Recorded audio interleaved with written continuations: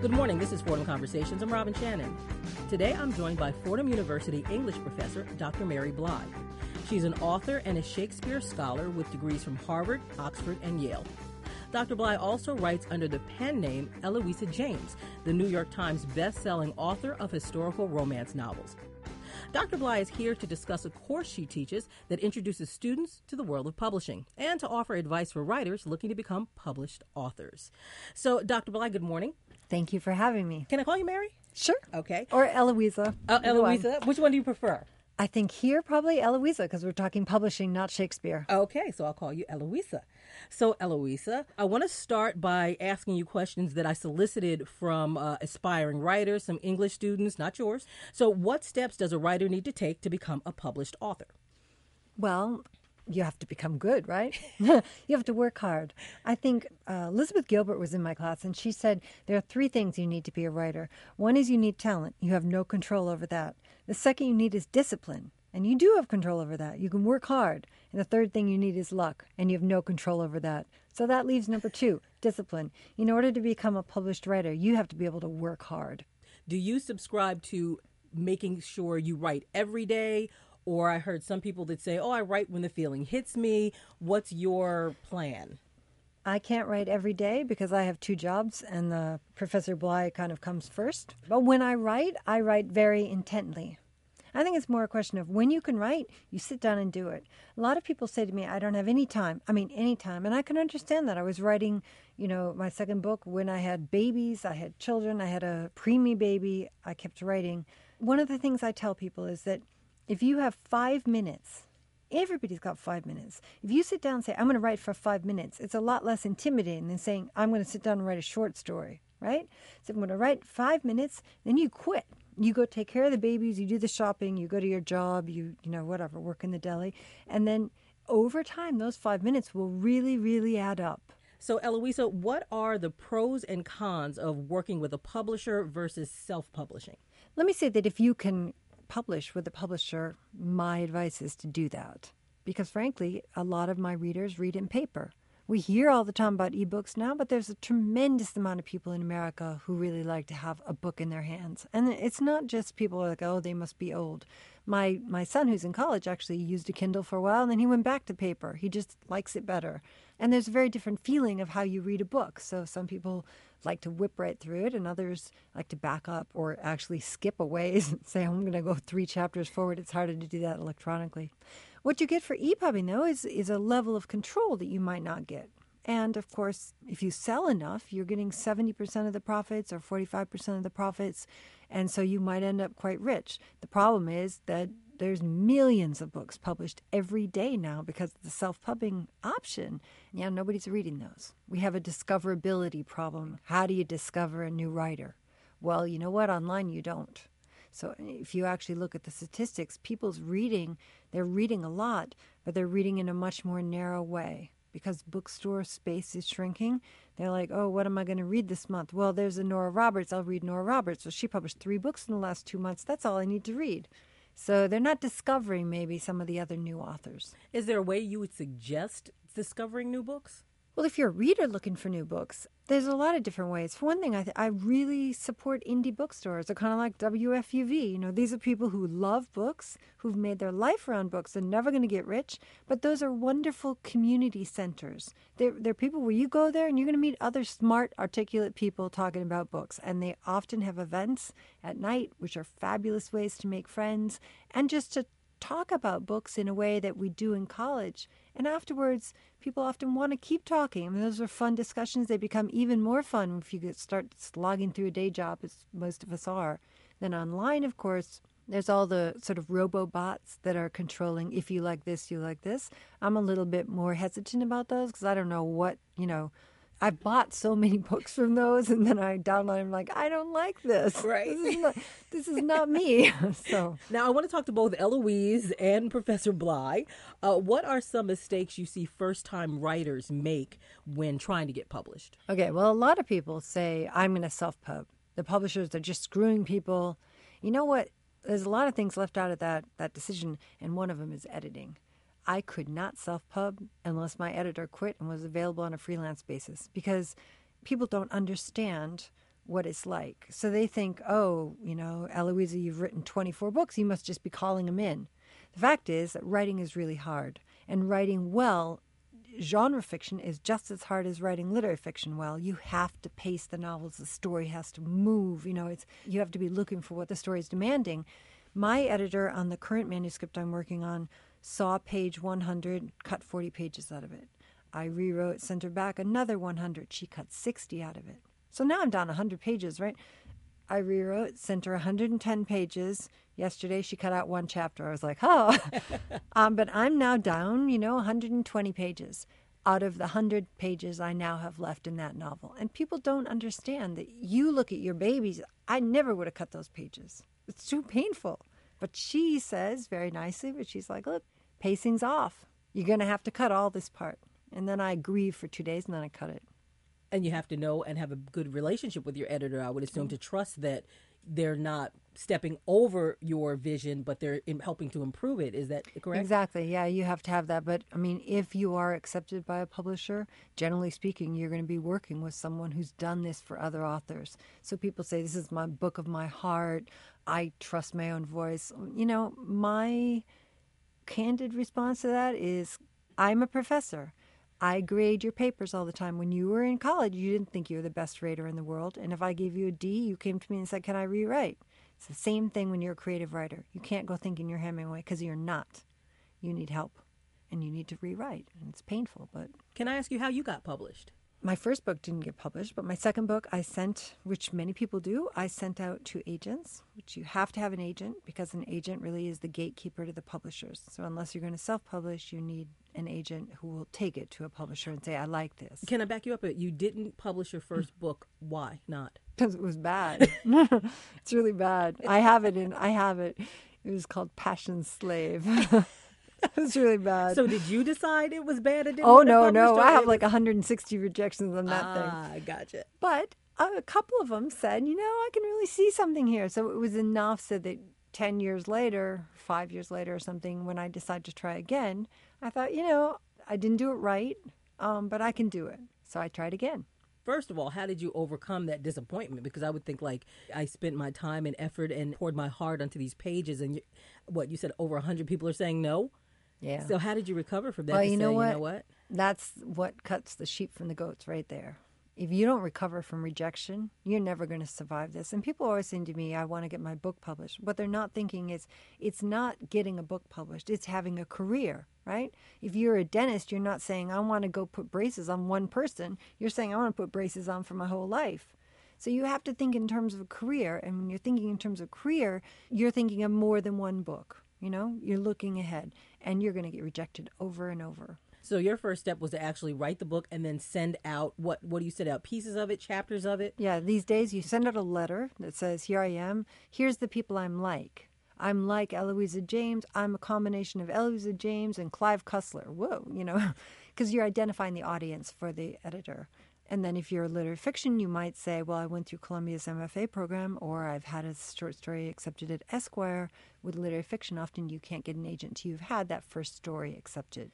So you send that, and then you send either the story along, if you're literary, or you send along the first chapter. So do you suggest maybe not jumping right into writing a book, maybe starting small and getting something published somewhere small? Depends what your genre is. If you're writing literary fiction, absolutely. I'd suggest going small because the initial publishing for there all seems to be short stories to me from the outside. Obviously poets go into smaller journals first. If you're writing genre fiction, though, you have to prove that you can write a novel. The short form is certainly used. I've written some novellas, but the main bulk of it is in novels. People want to pick up a novel and disappear from the world for a while. Eloisa, what factors should a writer take into consideration when deciding what medium to use to express themselves? When, for example, should somebody consider writing a blog instead of a book? Well, a blog you're not going to get paid for. So it's really a matter of what kind of audience do you want. So people say to me, this is the book of my heart. I couldn't possibly change anything. And I say, that's all right. You could be writing for your family, right? There's nothing wrong with that. And there's wonderful places you can self-pub and come up with a beautiful hardcover book at the end. And you have a book to share with your family that may be the book of your family. It may be your grandmother's story. It may be a memoir of part of your mother's life, whatever it is. you need to think of what the audience is. If you want to have an audience of hundreds of thousands, you got to think in a very different way than if you want to have an audience that's your family. Eloisa, let's say you've put your heart and soul into this book, you've sent it out, it seems like a publisher is nibbling a little bit. What are the signs that someone may have the right or wrong publisher? Well, remember, you've got to go through an agent. So the agent is going to send it out to the publishers. And sometimes you can end up with the wrong editor, that's for sure. I did have to switch editors at one point. How did you know you had to switch? She wasn't editing my books. I had hit the New York Times, and I'd been on the New York Times. I think I've probably hit about 15, 16 times now. So that's a very comfortable place for a publisher to be. For a long time, I was kind of like, I was very, very consistently, hitting the first week in 14 or 15, which is a great place to be. I made it through the recession on that. And for an editor, you can be tempted to just say, well, Eloisa's a known component, whereas I need to keep growing and changing. And if you're a writer, but you're also a business person. And I was looking at that relationship and seeing those books go in. I was thinking, I need somebody to help me. I don't want to stick at 14 and 15, which is a wonderful place to be. I'm not knocking it. I want to be better at this. You have to try to get better every book. Otherwise, you're calling it in. You should retire. So it was a big deal because, of course, to switch editors within a publishing house when you're a New York Times bestselling author is very hard for that editor. They might take it personal, you think? Well, that it was all handled above my head. That's one of the reasons why you have an agent. An agent is the person who goes to the publisher and says, Eloisa thinks if you put that cover on there, she's going to blah, blah, blah, right. Whatever. She does the unpleasant stuff, and that means that when you call your agent, you're like, how's your baby? Your editor, you're like, how's it going? And you get to be the friendly person, and the agent is saying she's leaving unless you give her X amount of money. Gotcha. So you get to maintain your creativity and let them handle it keeps things in a positive space. Right. So are there better ways than others to present a book to a publisher? Should you maybe try to create your own cover? Absolutely not. Absolutely Makes absolutely no difference. Remember, you're going through an agent. This is an industry. So you will be assessed on your writing. You can do all the cartoon covers you want. It's not going to make any difference. They're really going to look at that letter. And one very good piece of advice I heard now is that you do the letter and you paste the first chapter right below the letter. It's not a link. It starts right there so that they can scan the letter very fast, because everything's email now, and start the first paragraph. And that first paragraph had better be dynamite. You have one page to convince the reader and then the agent beforehand and the publisher to even think about reading your book. So how do you go about getting an agent? You send out the synopsis letter and you send out the one chapter and you send it to a bunch of agents. You can find them all online who are interested in your particular genre, who are looking for your genre. Another really good way is to say, I'm very like Clive Cussler. I'm going to look in the front of Clive's books and see who he thanks, because the acknowledgments will almost always thank the agent. So if you are a mini Eloisa, for example, you're going to look at the front of my books. You'll see, I think, Kim Witherspoon at Inkwell Associates. Then you write to Kim Witherspoon at Inkwell Associates. She's a partner. Like Eloisa? Yeah, she's a partner. So you probably, someone will open it, right? And you say, I'm like Eloisa. I'm a professor. I write historical romance. I think mine is super smart. I blah, blah, blah. I was just at a signing with a woman who works at the CDC, the Centers for Disease Control. She's an expert on tick-borne diseases, but she's also a historical romance writer. So, she doesn't have my agent, but it would have been a very easy synopsis to say, I'm at the CDC, I'm, blah, blah, blah. I write like Eloisa, and here's right now at the bottom of the page, boom, chapter starts. Is there one writing genre that traditionally maybe pays better than another, or that's not the right way to look at it? Romance is 46% of every dollar spent on books. So, yeah, it pays a lot. I mean, it's a lovely place to be. The problem with that is that you can't really say, I'm going to make $1 million. It's like saying I'm going to become a poker player, right? You have to love the game of poker to be able to play it well, to get to the place where you can play in the big games, right? I really love romance. I like literary fiction a lot. I read a tremendous amount of science fiction. I read some mysteries. But I like it better if it has a little bit about relationships, and that's just the way I am. That's the way I've been since I was like 5 years old. So I think that you have to be writing in a genre you like. And if the genre you like is small and it's read by very few people, that's the genre you're going to be in. That doesn't matter. That's where you can succeed. The first thing I ask people who say they want to be a writer is, what are you reading? And they're sitting there in front of me going, I'm going to make money, I'm going to do this, I'm going to do that, I'm going to write a romance. And I say, what did you read? And they say, Turgenev and Tolstoy. I'm like, it's over. You can't. It's not going to happen.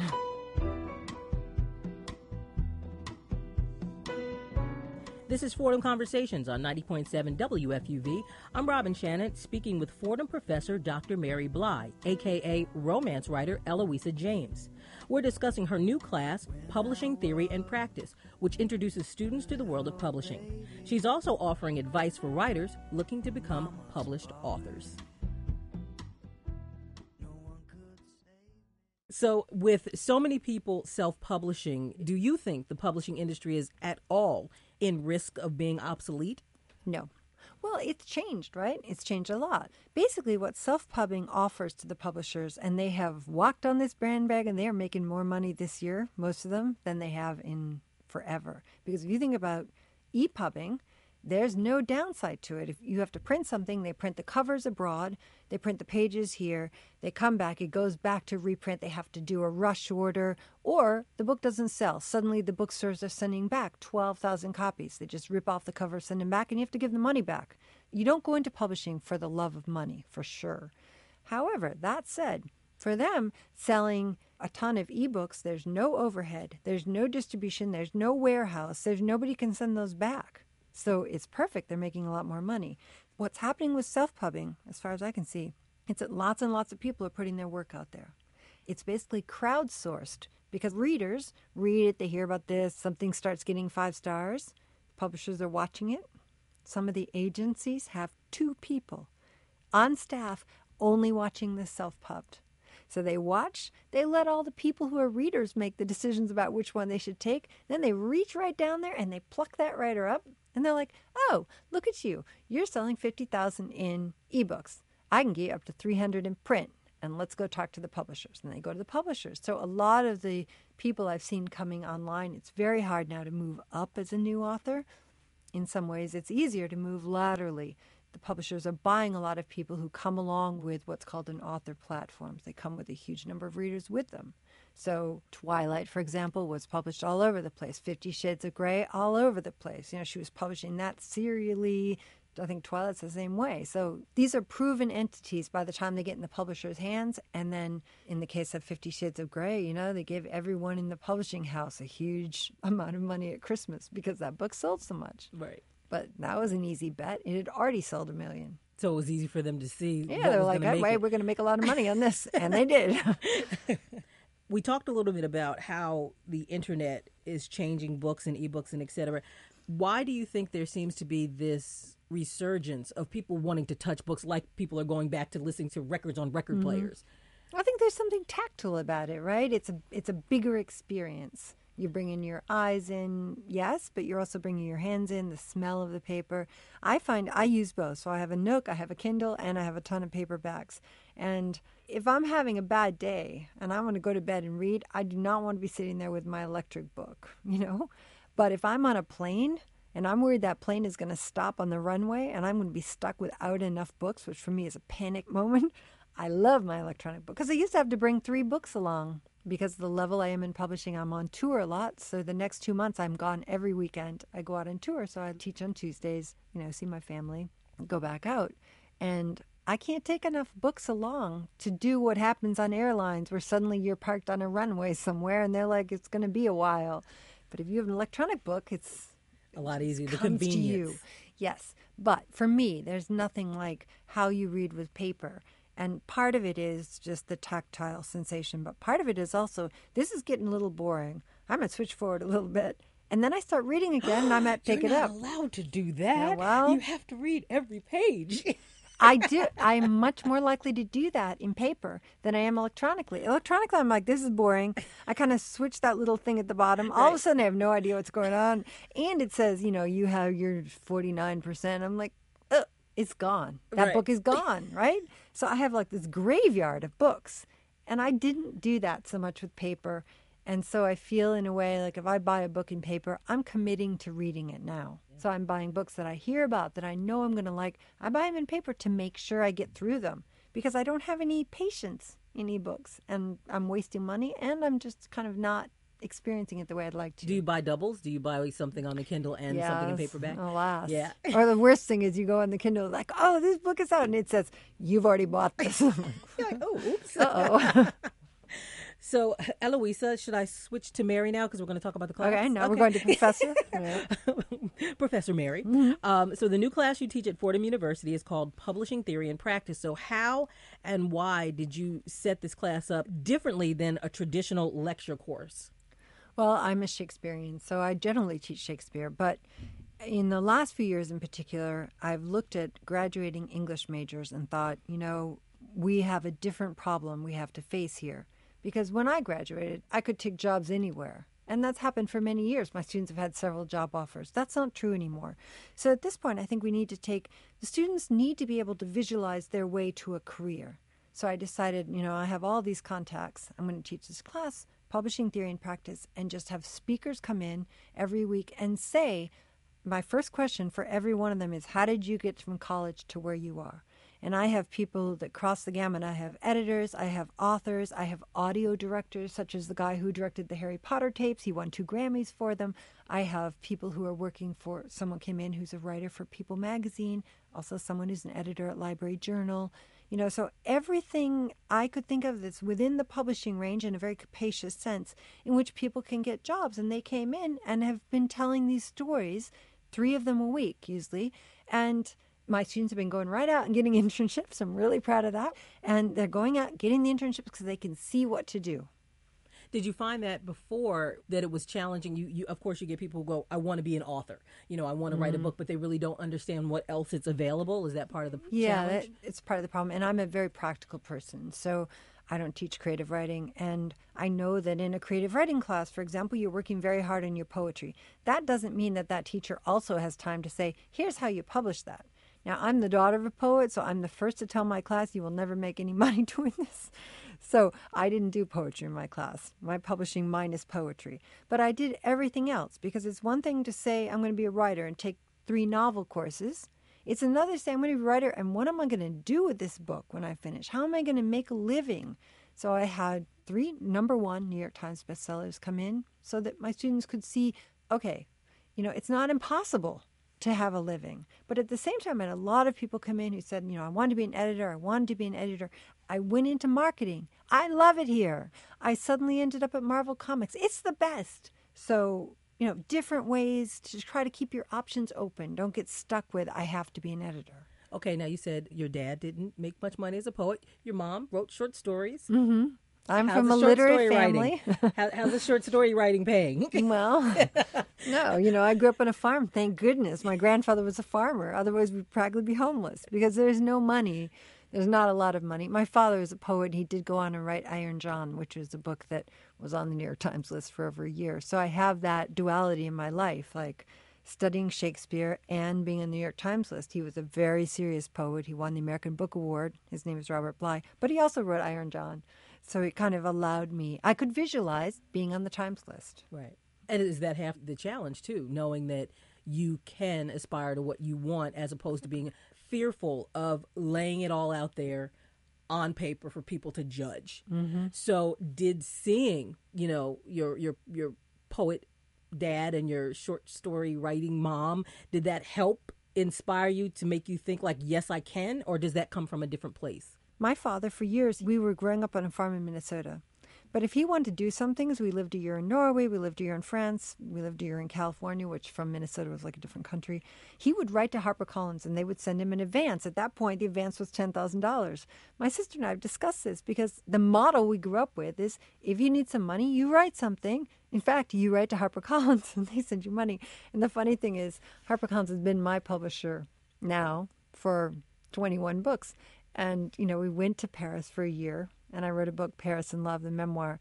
But how we got to Paris, I wrote to HarperCollins. And they sent me in advance. And they shipped that money tree, and then you're off to Paris. Right. So I learned that. I'm the dutiful eldest daughter, learned it right at my dad's knee, and there I am. Now, also, students in your class can work on projects that allow them to investigate the publishing industry, and they can also focus on the genre that they're personally interested in. Mm-hmm. Has that brought any surprises to you as a teacher? Yes, it has, because I laid it out so you could be writing creatively, but just not poetry. You could be writing about an industry or about a group of books, and almost everyone is writing creatively. So that's been kind of hard. I have genres that have been turned into me, everything from a cookbook to memoir to a lot of YA science fiction, one romance, and a lot of literary fiction. And I, of course, I'm not qualified to judge people's writing in this way. So what I've said to them is, this is the first time you're hitting the profession right here, right? I am the agent reading your thing. So they just turned in 3-page final drafts, and I basically went through and said, no, no, no, yes. And then I met them each one. I'm meeting each one personally, and I say, look, here's why this failed. Now, your grade is how well can you recoup from this? I'm saying I don't care about these characters. I think they're boring, and I don't understand the plot. So you got to send in another 10 pages, and your grade will depend on how far that distance is, because I'm being their harshest critic, but it's the one they have to learn to be. Right, because I would assume that they would have to, whoever it is, entice the reader. And you as the editor, you have to entice, regardless of what genre you write in, you have to be interested in the simple story. They're never going to get accepted by an agent because the first page is boring. And they it's interesting working with new writers, which I've never done. They're like, well, I felt I had to explain all this. And I'm like, but I don't care that he had a shower and then he had breakfast. And, I said, I come see, think about Facebook posts. Whose do you want to read? The person who gets up in the morning is like, had some hot chocolate. Boy, that was fun. Or the person who's like, wow, I just got divorced. And it's like, well, I'm going for the divorce myself. I want some juice in there. Yeah. Dr. Bly, how long does it take you to finish maybe a 300-page book? It's about a year for a book. You have to think I do a lot of thinking ahead of time, a lot of planning. And then, as you can tell from what I said before, I revise a lot. I feel like I work so hard, I give it to my editor, I think it's perfect, and then she's like slash and burn, and I start over. I wish it wasn't so long, but I have to say, I write genre fiction. That's actually quite fast. I had Elizabeth Gilbert in my class, and Elizabeth Gilbert wrote Eat, Pray, Love, and she's just written a novel that's been well received everywhere. It's a rave. And so the students had all read it, 600 pages, and they were very excited. And it was wonderful having her there. She's had a movie made out of her books, and she just sat there very casual in front of them, telling them the story of how she graduated from NYU, and she went and worked in a deli, and she was trying to write, and she was writing terribly, and she told them why she was writing so badly and then how she writes so well. But for her, for example, it was 3 years of research and then 1 year of writing. So it's 4 years to get to literary fiction is much longer than the time it takes to write a genre fiction novel. What is something you wish a seasoned writer would have told you when you were just starting out? The problem is I don't know how much I would have accepted. Things like if you think for 6 months before you start writing, your writing process will be a lot faster. But I kind of had to work to that myself, by making mistakes. One piece of advice that I heard very early on that has been tremendously influential for me came from an author named Linda Lyle Miller, who's been #1 in the Times. And she said, I'm a romance writer and I'm a businesswoman, and the businesswoman comes first. And that has been very, very important to me because particularly for those of you out there who are women writers, our instinct is to make our editors like us. Our instinct is to be liked. We want to be liked by our readers. We may not be as adventuresome. We may not say to the publishers, see you later. I'm going to try this other publisher over here because we think, oh, she helped me so much. She loved me. I am indebted to her. Therefore, she, being an acute businesswoman, is going to offer you a lot less money. So you have to think as a business person because you're looking at a career. You're not looking at one book. You want a career writing. If someone wants to get a taste of your writing who may not be introduced to you quite yet, where can they find you? Well, I'm at www.eloisajames.com. All my books are there, including my memoir, Paris in Love. I want to thank Dr. Mary Bly and also Eloisa James for coming in and talking to us this morning. Thank you for having me. Aux Champs-Élysées, aux Champs-Élysées. My thanks to Dr. Mary Blythe, a.k.a. romance writer Eloisa James. I'd also like to thank my producer, Dan Murphy, and my senior producer, Alan Camlick. This has been Fordham Conversations on 90.7 WFUV. Stay with us. George Bodarky and Cityscape are next. For Fordham Conversations, I'm Robin Shannon. On a chanté, on a dansé, et l'on n'a même pas pensé à s'embrasser. aux Champs-Élysées.